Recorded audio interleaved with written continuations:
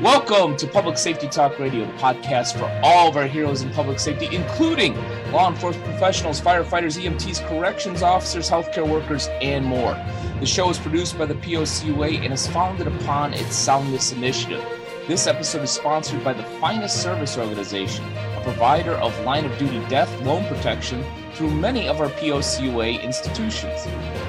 I am Ken Bader, your host for Public Safety Talk Radio, and I am here with another intriguing, interesting guest, somebody from a section, from a genre, whatever you want to call it, that we've never had before.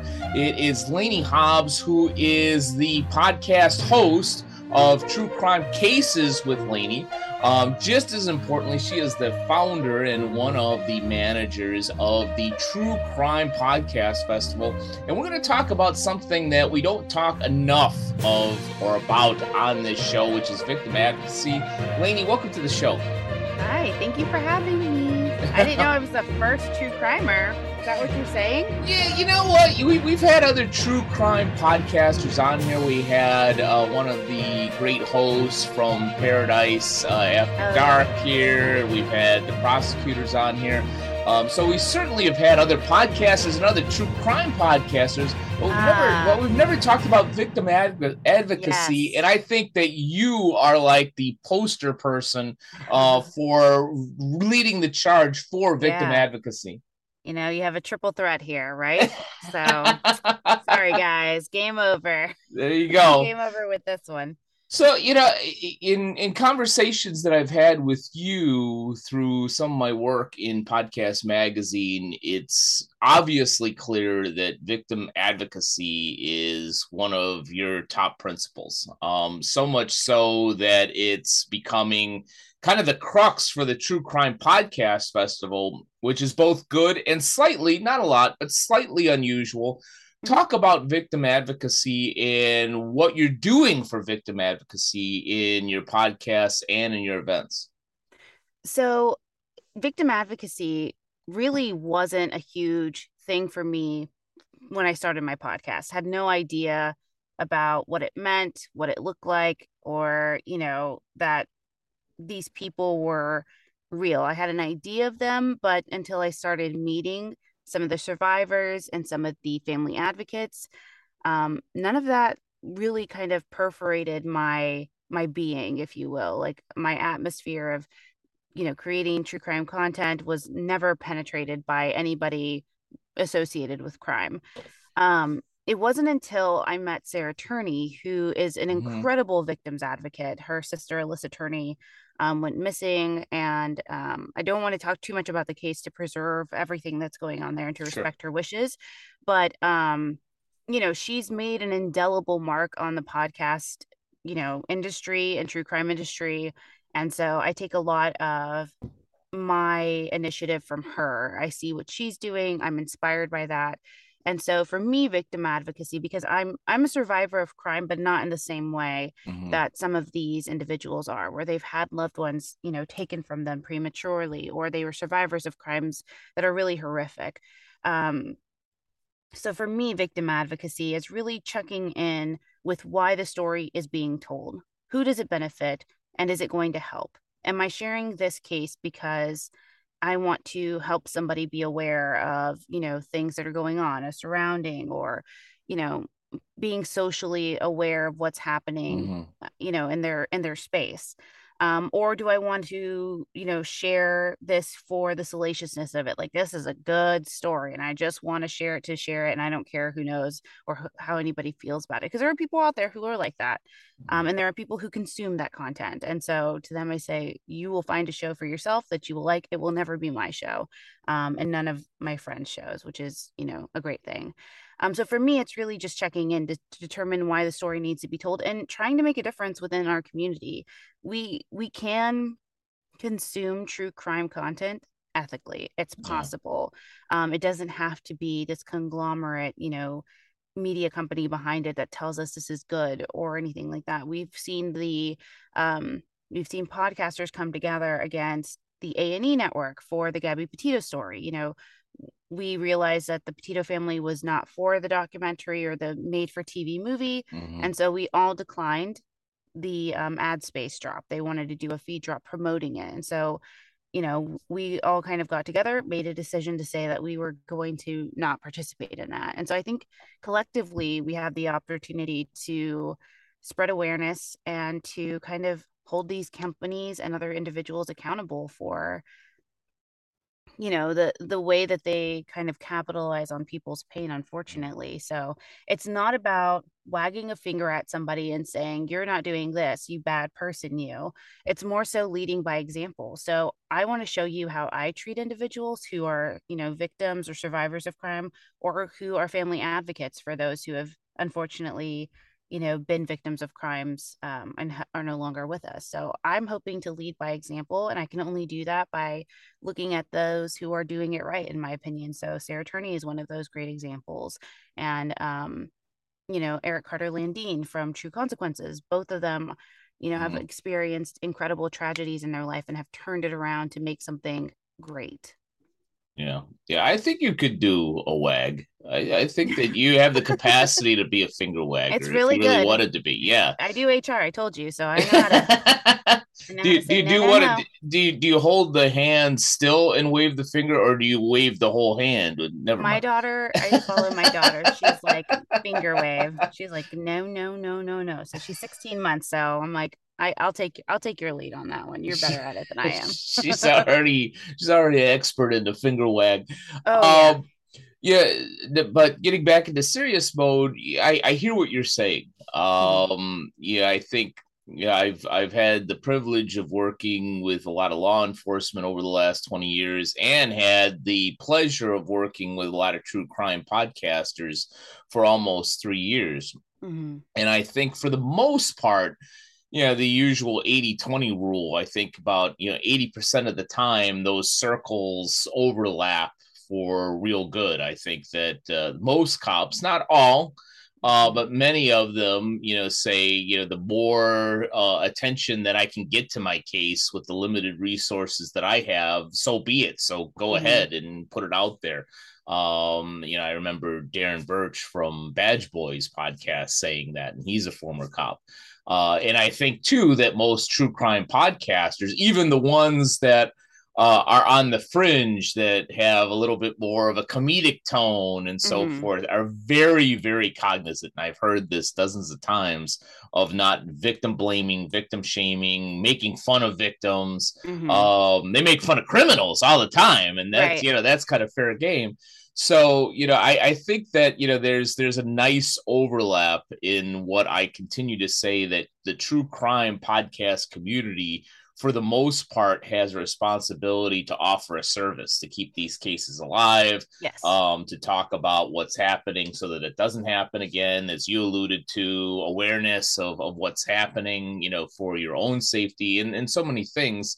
So, and to get to an actual question, I remember us talking about, some of these true crime podcasts that do a very good job, but will kind of gloss over the victim and go right into the case. Like, oh, well, she was such a great person and we lost the light in this world. And now let's talk about this bastard for 30 minutes. And I get that, but, what does victim advocacy really look like? How do we highlight, the victim's life? How do we give some type of healing to the families? What does victim advocacy really look like, Lainey? So for that, I think that's a really great question, and it's different for everybody, right? So I fell into that trap very much when I first started my show as well. It was like, you want to know about the perpetrator, you want to know the psychology behind it, without realizing that we are replacing the victim's story with the perpetrators, and that's really kind of the antithesis of, I think, what everybody's really trying to do here. Unfortunately, the way that the media kind of works this is that the perpetrator gets kind of all the glory in this, right? I look at the Pamela Hupp case. You wouldn't know it if I said the Betsy Faria case. You would say, who's Betsy Faria? Who's that? You would only know that, like, oh, the thing about Pam, the thing on Hulu and things like that. So the perpetrator gets kind of all of the glory, and the victims' families are left kind of re-traumatized, having to see the person who took their loved one away from them kind of glorified in the media. So for us as podcasters, we have a great opportunity here to reach out. I know it can be intimidating. I fell into that trap too, where I was like, I don't want to re-traumatize anybody. I'm too Mm-hmm. scared. But it was really because of my own discomfort. It had nothing to do with the family. It wasn't, I don't want to reach out to them because I'm worried I might hurt them. It was like, I don't want anybody to yell at me. I don't want anybody to say, leave me the F alone, without realizing that, like, if a family member didn't want their, family's story Mm-hmm. told, then I had no right to share it. Yeah. So, I had to kind of grapple with that whole situation. But ultimately, what you can do is there's tons of justice pages out there on Facebook. There's if if a crime or a case hasn't gotten a lot of media attention, a family member is or advocate is likely behind it, wanting people to cover it. So Mm-hmm. all you have to do is reach out to them and say, "Hey, tell me this person's story. Tell me how they really were. Tell me like firsthand accounts." My show is not a guest host type of thing or where I do interviews or anything like that. It's a narrative podcast. So I wouldn't necessarily have somebody on to share something. I would, have a conversation with them and then work that into my script or in my show. So it Mm-hmm. looks different based off of the show. Some people will have, family members come on, like the Vanished podcast, for instance, Mm-hmm. does family interviews, and has actually helped solve cases. And then there are other shows that just don't do that, like my show. And so really it's reaching out to the family member to give them a heads up that, hey, I'm wanting to cover so and so's case, and I understand, this may be difficult, but I was hoping that you could share some information with me about who they were as a person, what were they like, if you're comfortable. And then from there you can kind of have an engaging discussion, because the victim's family or the advocates who are involved want to make sure that their story is told with care. Right. And they want to listen to your show to say, like, are you a person I can trust to tell this story? And that's their right. Everybody feels, and what I've seen on social media, what I've seen on TikTok is people coming after, these survivors or advocates and saying, it's public domain. I can tell your story if I want to. Mm-hmm. And I love Sarah Turney kind of turning it around, going, okay, then I'll tell a story about your dad. I'll write a whole podcast about him. I don't care. Yeah. Because it's the same thing. Sure, your dad may be like nobody special in the grand scheme of things for the media, but you would be like, wait, why are you digging in my dad's life? Why are you doing this or why are you doing that? And it's the same thing. So for us, we have a great opportunity here to kind of shift that narrative, shift that perspective, and really involve the family members as they should. You saw the Netflix documentary thing with the whole Jeffrey Dahmer thing, where one of the victim's cousins came out and said, like, listen, my aunt was losing her mind in the courtroom. And Mm-hmm. they're going to play that up on the Netflix, documentary or special or movie or whatever. I don't know how many more movies or, Netflix things we could have on Jeffrey Dahmer, John Wayne Yeah. Gacy, Richard Ramirez. I don't know how many more we could have. It's the Yeah. same story. Um, but I was so proud of our community for sticking together and saying, don't watch it. Like, Mm-hmm. just stop. And also these family members aren't compensated. Yeah. They, again, because it's public domain, so they're like, oh well, I can tell your story and it's okay because I fabricated some things. And could you imagine your life being fabricated for a TV? Yeah. And the way that I look at Mariah Day's story, her mom was Betsy Faria, Mm-hmm. and the thing about Pam on Hulu was dramatized in a dark comedic type of way. Yeah. And she was just like, that's so offensive. I can't even begin to describe. I can't even imagine what that was like. I would be pissed off if I lost my brother in 2009. Mm-hmm. Not to anything violent, but if I had, and I'm so protective over his memory, I would have lost my shit. I would have like totally sued everybody I could have or whatever. So I give them a lot of grace and understanding and just go, listen, if a family member contacts me from an episode I did 2 years ago and is like, take that off your show, no problem. I'm not even going to have an active discussion with you. It's removed. Sorry. Oftentimes we see advocates and survivors project onto the podcasters, which is what intimidates them, right? They get upset. They're like, you didn't even tell me you were going to do this. You didn't even give me the awareness or whatever. And they're in pain. They're Mm-hmm. dealing with this all the time. So I'm not here to engage in a discussion with you about why I was right to cover this podcast or that wasn't my intention.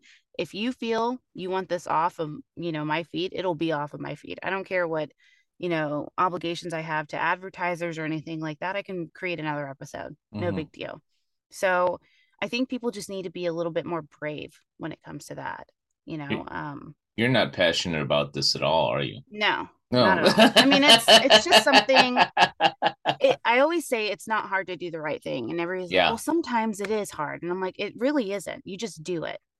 I don't have that that blocker in me that goes, Mhm. well, it could not be the right, I don't know. And it's just like, no, if you feel inherently that this is the right thing to do or that you should do that, then you need to do it.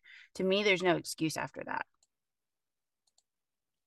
Now, a word from one of the POCUA's proud business partners, OfficerPrivacy.com.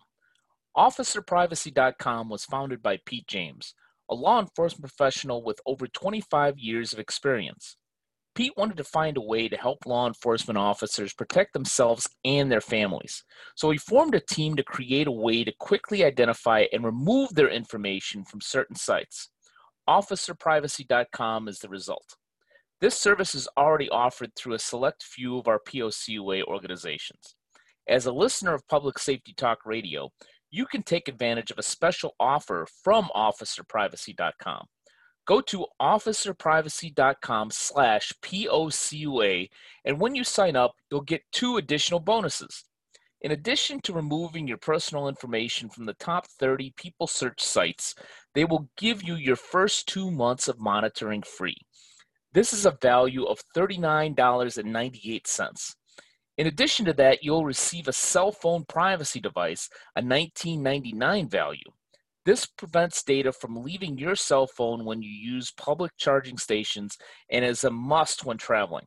So go to officerprivacy.com/POCUA today to take advantage of this offer and to protect your privacy.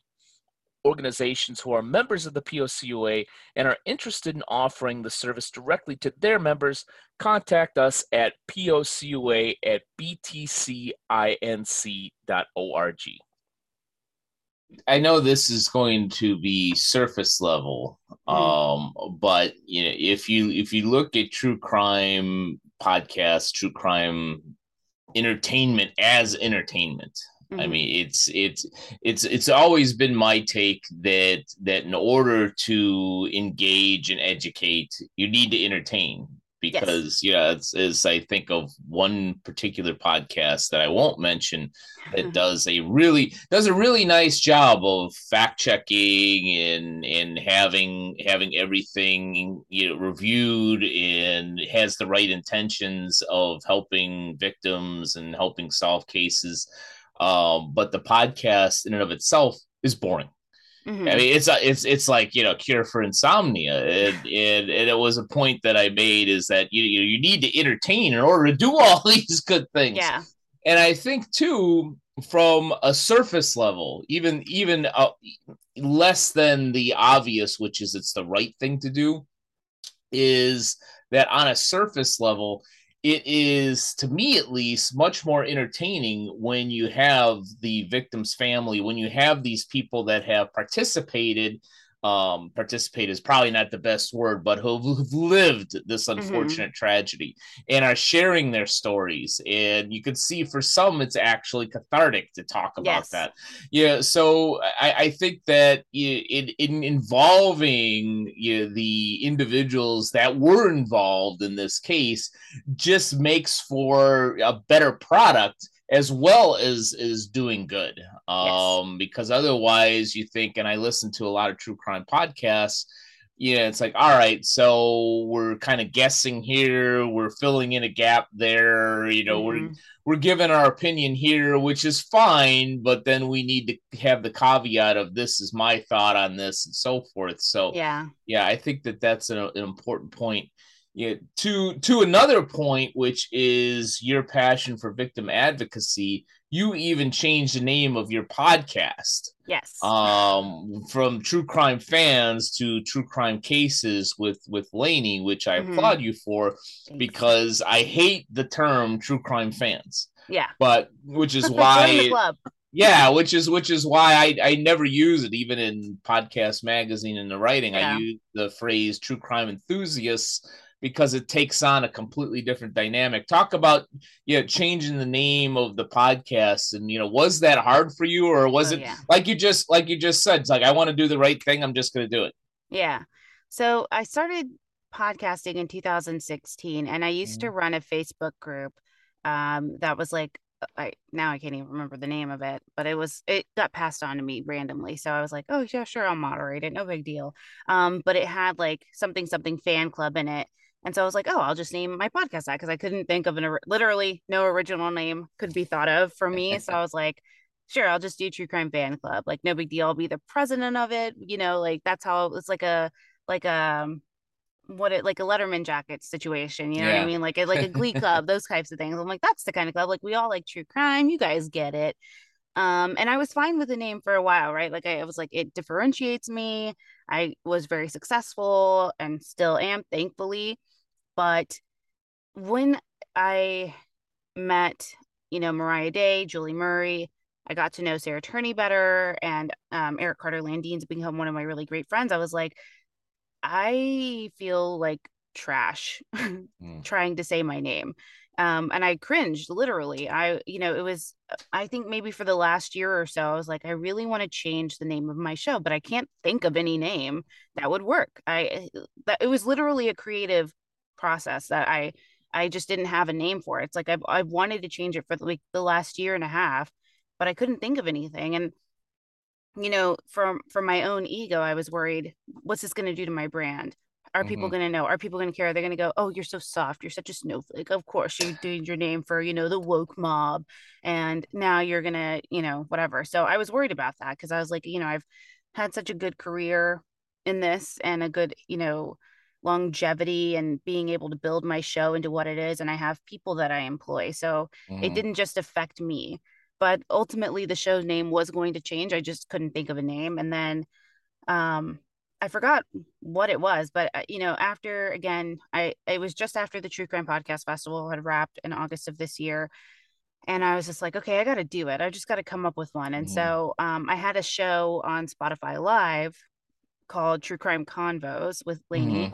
And so I was like, okay, maybe I can make it True Crime Convos. And I was workshopping it with my friends and other podcasters, because everybody knows me, knows my intention and stuff. So they were like, yeah, the show, the name's cringy, but people know you. And I was like, yeah, but those people who don't know me, I remember seeing comments like in 2017 or 18 in Facebook groups being like, wow, that name really throws me off. And I was like, oh, so I would go in and, defend it and stuff. Yeah. And it was a whole mess. But when I finally, everybody's like, okay, well, True Crime Convos, are you going to be talking to people? Because it gives me the impression that you're going to have like a conversation with somebody. I was like, oh no, it's just a name for the other show that I did. So I thought I'd just use that one. And they're like, doesn't work. And so I was like, well, I don't like calling these, these cases stories. I have a problem doing that, because I'm like, it's like a storytelling thing. I was like, oh, I don't like doing that. Like, I'm telling you a bedtime story. No.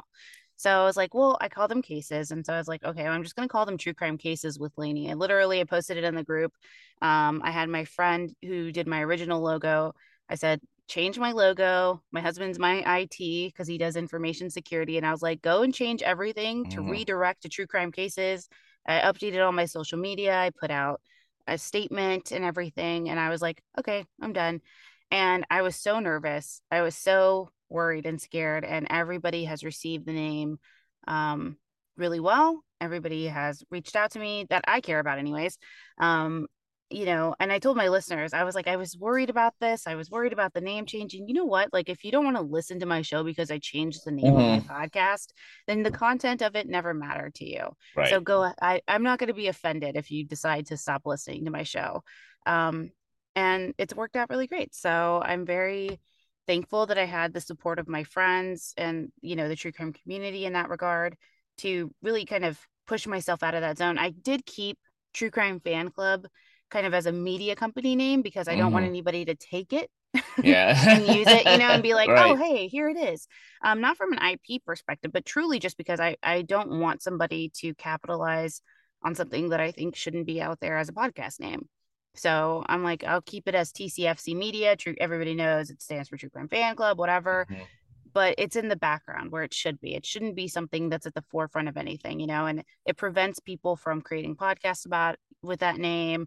So you think, but I mean, I'll hire a lawyer and go after you. So don't do it.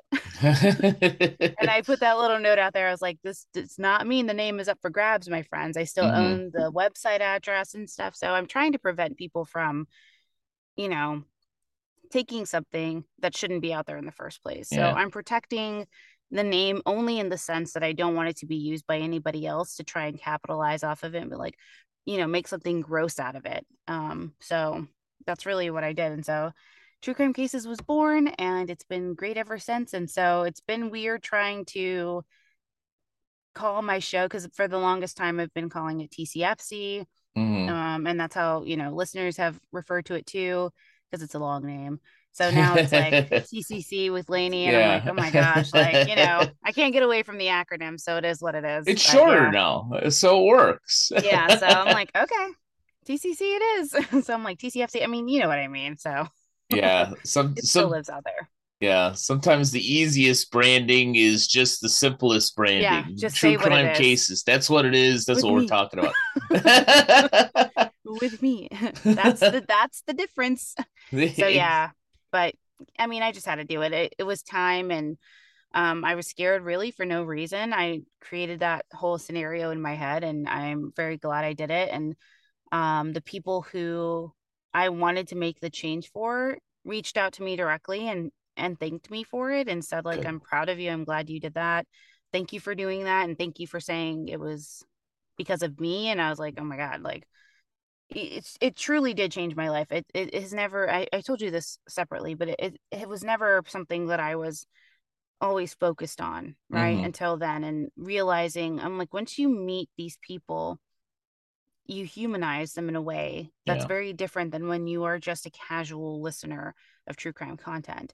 Because I don't know, not everybody is the same way, but I'm very imaginative. So when I listen to podcasts, especially true crime podcasts, and I haven't heard about a case, I don't have an idea of what the victim looks like, or what the perpetrator looks like, or who anybody involved looks like. So I create these kind of scenarios in my head, or I'm envisioning it in my head like a little book, and it's only different when you finally look up the case and you're like, oh, that's what they look like, or oh, that's not at all how I imagine them. It's very different and shocking to the system. I think when you meet them in person, you're like, oh wow. And that's kind of what these festivals and cons kind of do, is I think the goal behind them ultimately is hopefully the same, in that you're trying to show the humanity behind these cases. And some of them do it well, I think, and others don't.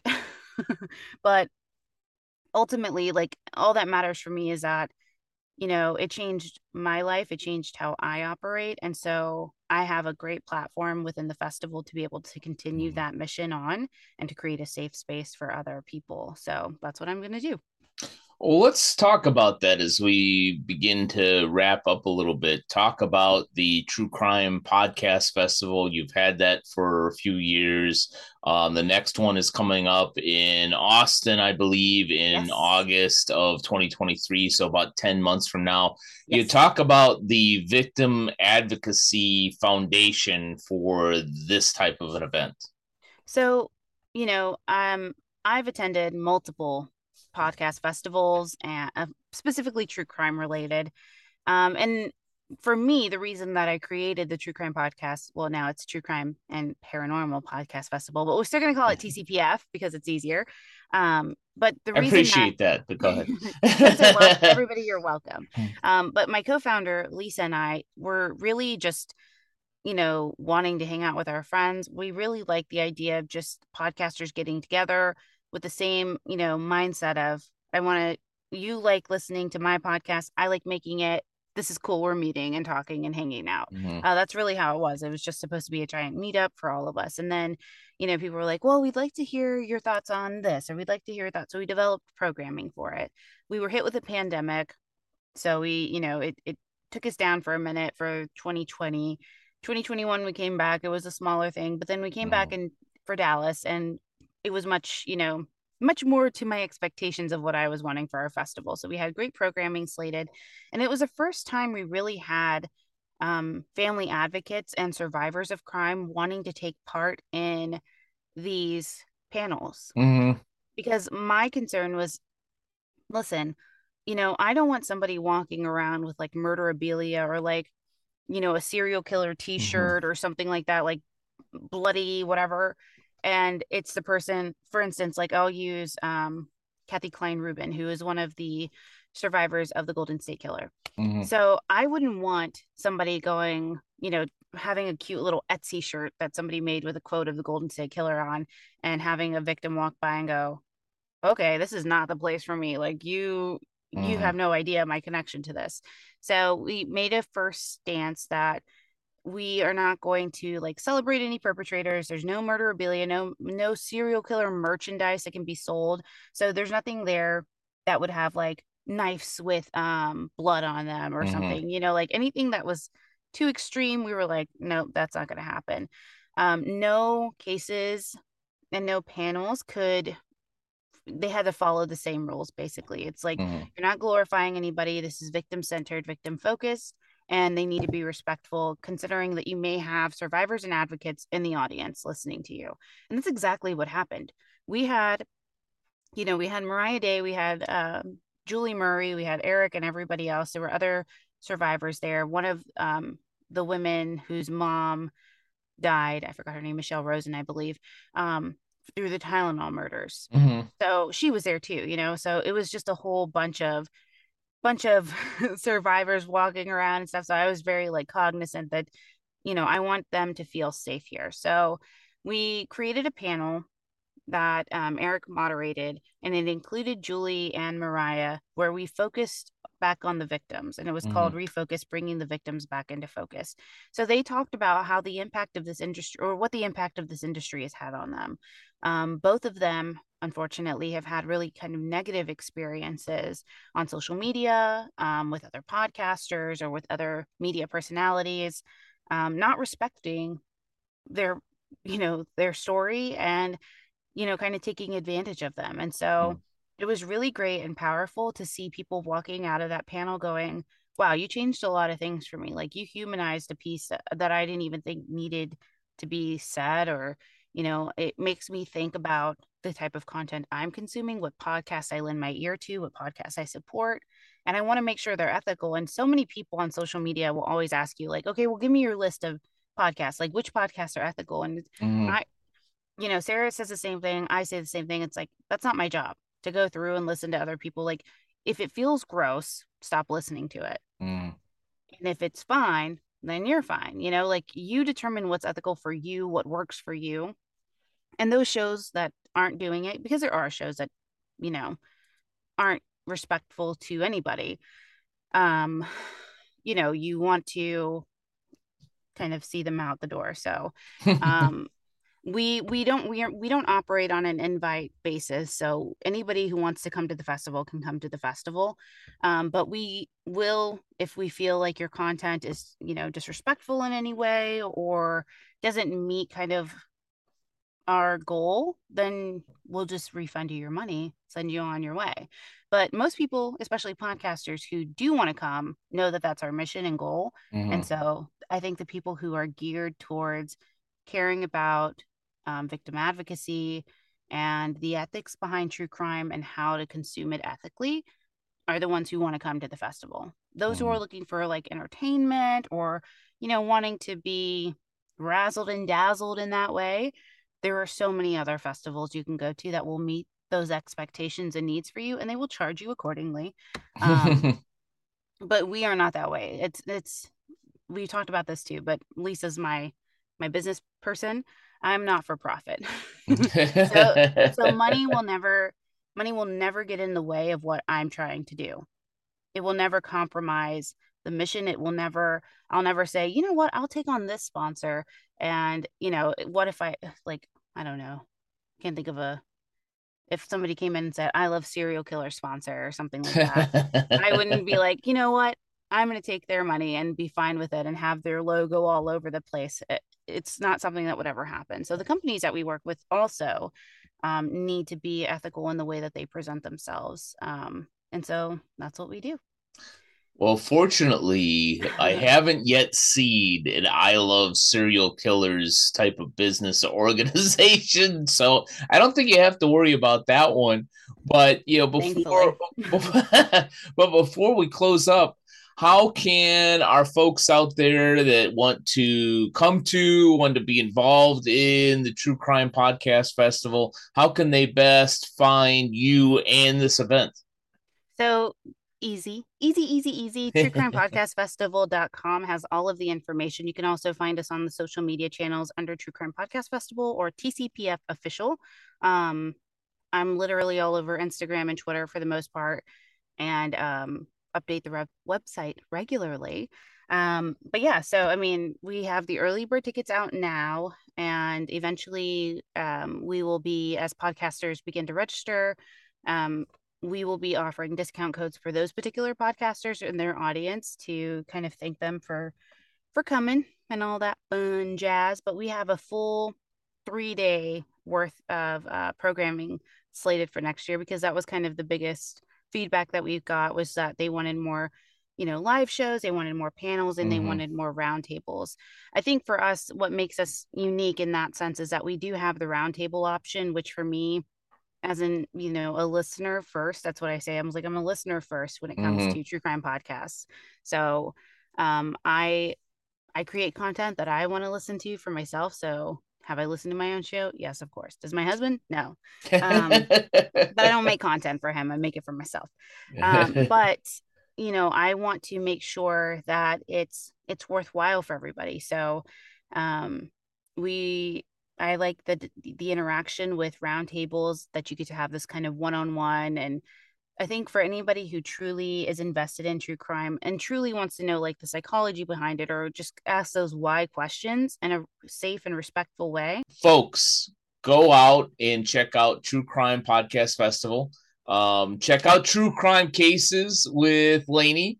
And Lainey, thank you for spending some time with us this morning. Oh my gosh, I appreciate thanks for having me. I'm excited. My pleasure, our pleasure. And thank you to all of you who have either watched or listened to this episode of Public Safety Talk Radio. And we'll be back with you next week with another great guest. Public Safety Talk Radio is produced by the POCUA. The POCUA is a consortium of financial institutions serving law enforcement as well as other first responders and public safety professionals.